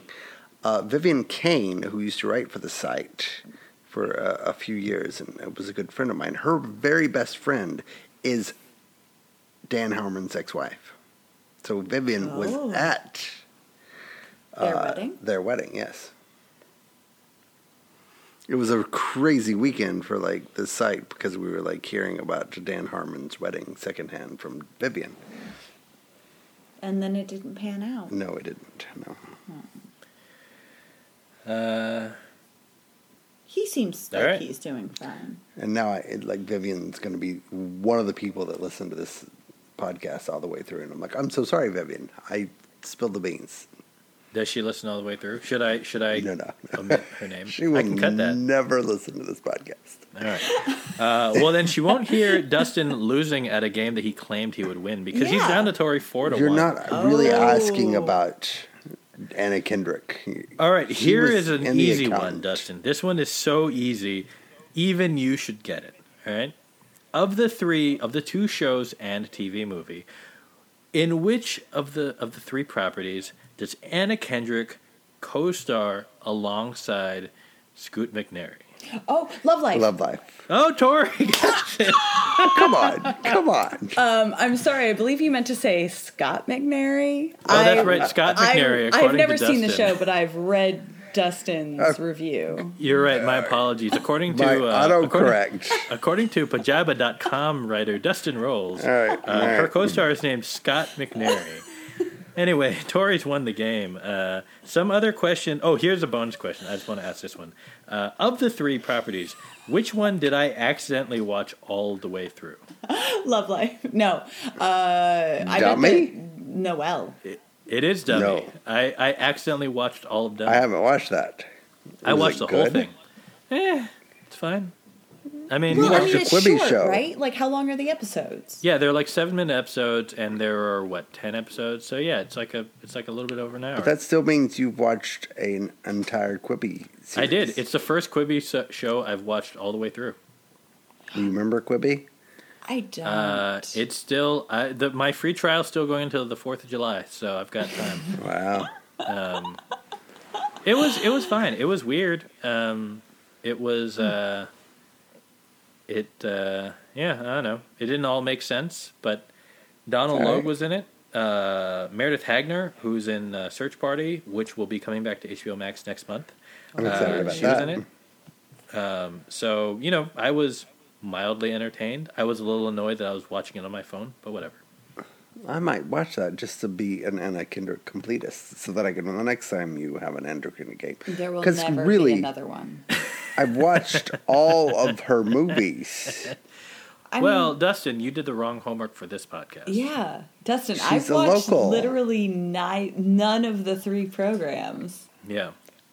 Tori won just through context clues and being a reasonable human being. Which, true story, if you want to talk about my life in the 20s in New York, that's literally how I got through college. Not doing the work. Context cues. Oh, wait, Dustin, I have a question about your Anna Kendrick story, which you told earlier. Was the bar that you saw her at when you were in Maine, was that the bar that we went to? The She weird at one? Bubba's? No, was it it was Bubba's? not Bubba's. It was not Bubba's. No, That would make that story like 30% better. Yeah. sorry. But they're like she was at where I played pub trivia. So I walked downstairs to use the bathroom, and she was like sitting next to the bathroom. I was like, "Oh my god, that's Anna Kendrick!" But nobody, because it was Maine, nobody was bothering her. There was just like not a soul was near her. Did you bother her, Dustin? No, I didn't. I wasn't going to be that guy. Look, Okay. for the record, I one time walked past David Hasselhoff on the corner of like 66 and Broadway, and like I'm not making a big deal about it. Like I don't think that I'm Okay, a Hasselhoff super fan or like know Okay. everything or would win a quiz about his entire Ooh, oeuvre. Hasselhoff quiz next week. No, don't. Actually, are there any big He's famous very Vermont leathery. celebrities? I don't know, Fish, Okay, Bernie. but like Bernie. actor and actresses. Ben and Jerry. Yeah, I think Norman Lear maybe has a vacation home here. Like homegrown, you don't have any people? Fish. I'm sure there are some. I guess I mean, Let's see. I don't know. it's what a part big of deal when you Fish come you're from a not- small state. Because like Arkansas had Billy Bob Thornton. No. And- We have ice cream and we have Bernie and then we have Fish. I see. People from Vermont. That's too big a list on Wikipedia. Really? Is it? How can there and be that Maine many? There's has- no one here. Well, it's not actors. That's why I said celebrities, and it gave me all like politicians and stuff. Oh, So Maine has Stephen King, Anna Kendrick, and yeah. Katie Aselton. Oh yeah. Oh, New William Hampshire's Henry really the one that- Jackson, painter, raised in London, in Rutland. No, we have no Oh, Jim Jeffords, God. politician. Yeah, it's They all come from New Hampshire. Felicity it's like Huffman. sis- Felicity Huffman's from Vermont. she Oh, is. is she? Oh. I don't know, according to Wikipedia. No, maybe not. It says she was born in. Wait, where did it say Vermont? I don't know. I was going on Wikipedia. She went to high school in Vermont. So Oh, whatever. that's not enough. So- What about the Mammoths? The Mammoths are. New Hampshire. Shirley Jackson lived here for a while. Yeah, the Mammoths are from Vermont. New Hampshire has Sarah Silverman, Seth Meyers, and Adam Sandler. Yeah, but it's New Hampshire. That's true. That's Nothing true. good comes from New New Hampshire Hampshire. sucks. Yeah. Let's It's see. true. Celebrities. I don't realize. You know who we have from Hawaii? Just not to. I don't want to brag, but we do have Barack Daniel Obama. Kim? It's from Hawaii. No, Daniel Kim's not from Hawaii. I've just never lives heard of there. him. Wait, this, Barack Obama, Punahou grad. Very, no big deal, but don't worry about it. I don't know who that is. Look, he's not an actor, so it's technically not That's right. not in the realm of television. But So he's not like Anna Kendrick. he's no Anna Kendrick. I just found out that Piers Anthony at some point, the fantasy author, some point lived in Vermont. That I doesn't don't know who count. that is either. You, oh my God. You're not, I'm going to end the podcast now, just so we don't keep listing off actors and from our respective states. wait. Vermont. Alison Bechdel. Well, she's not an actress. Like the Bechdel test. Sure. No, she's not. She's the cartoonist, but the Bechdel test. Yeah. Oh, okay, We'll give that's it- pretty good. Yeah. It's not. That's it's not like a Obama, thing. But, it's pretty good. You can all just... I'm sorry I don't have a Stephen King. That's right. Dustin, you're not even from Maine. Or a... Yeah, but I Yeah. said Billy Bob Thornton is Arkansas, and that's who we got. We got Bill Clinton and Billy Bob Thornton, and that's it. All right. Josh Yeah, Lucas. and then, Also have a and then he's president. got Barack and all. So two of us have presidents. That's and right. One of us has, I have a longtime runner-up who's whatever. Oh, we gotta sign off before this gets too depressing. That's Anyway, not- that's the end of the show this week. But next time there'll be another one, and we'll see. Baba Hopefully Booey. we're in a. All right. Hopefully things are better. Tim than, Daly. Oh, there you go. Okay, Tim fine. Daly's pretty That's good. not That's a good. That's a good one. not a good one. I like it. No. What? What? Do you mean that's Wings not a good cast one? members are not good ones. No, Well, he how was dare born in you? Manhattan. It doesn't count. I was telling you at some point. guys- Oh no, he went to Bennington College. Okay, so he sought out Vermont. He chose Vermont. Yeah, I mean, if It we wasn't included that he people was who went born to into Bennington College, that would be a whole other thing. I'm reading a book about Modern Family right now, and like I just got through the casting process, and like everybody from Wings was actually up for lead roles in Modern Family, which is funny. Because they're all great. Wings was a So what wonderful you're saying show. is that they might have made a show that I would have watched Yes. for longer if they had cast everybody from Wings. Tim Daly in the Phil Dunphy role. Yep. Oh my I God. would watch that. Yeah. I love Wings. You know, Matt LeBlanc was up for the Tim Daly role. I mean, the Ty Pennington role. They offered it to him, and he said no. Ty Pennington was in a one-season sitcom on ABC about a family of doctors. Called Out of Practice with Henry Winkler. Yep. Have you seen Out of Practice? I did. Because I love Henry Winkler. I watched it after it had ended, but only because Chris Gorham was in it, and I was like, "Oh, Chris Gorham, that's cool." Well, I'm finding from Modern Family that show with Frasier with Kelsey Grammer was very instrumental in all of this. In all of Modern Family, what was it? Back to Frasier, Kelsey, Back to You? Back to You. Yeah. Yeah, Like Ty started in that. right. Yeah, and that show. That was Christopher Lloyd and Jonathan Levitan, something Levitan, the two guys who don't talk to each other, even though they have a successful show together. I believe it is Christopher Lloyd and Steve Levitan. Steve, that's right. Yeah, but you know what Steve Levitan was involved in that I did watch all of? L.A. to Vegas, although he was a director, not a writer. L.A. to Vegas? Yeah. Don't remember. Is that the Hugh Jackman show? No, that's the show with the airplane with Tim Daly. Yeah, No. it was so good. No, it had It was the other... Dylan McDermott. Dylan McDermott. I'm like, yeah, you know... from the friends practice. There we from go. the And we've practice. brought it all full circle. Good night. Good night, everybody.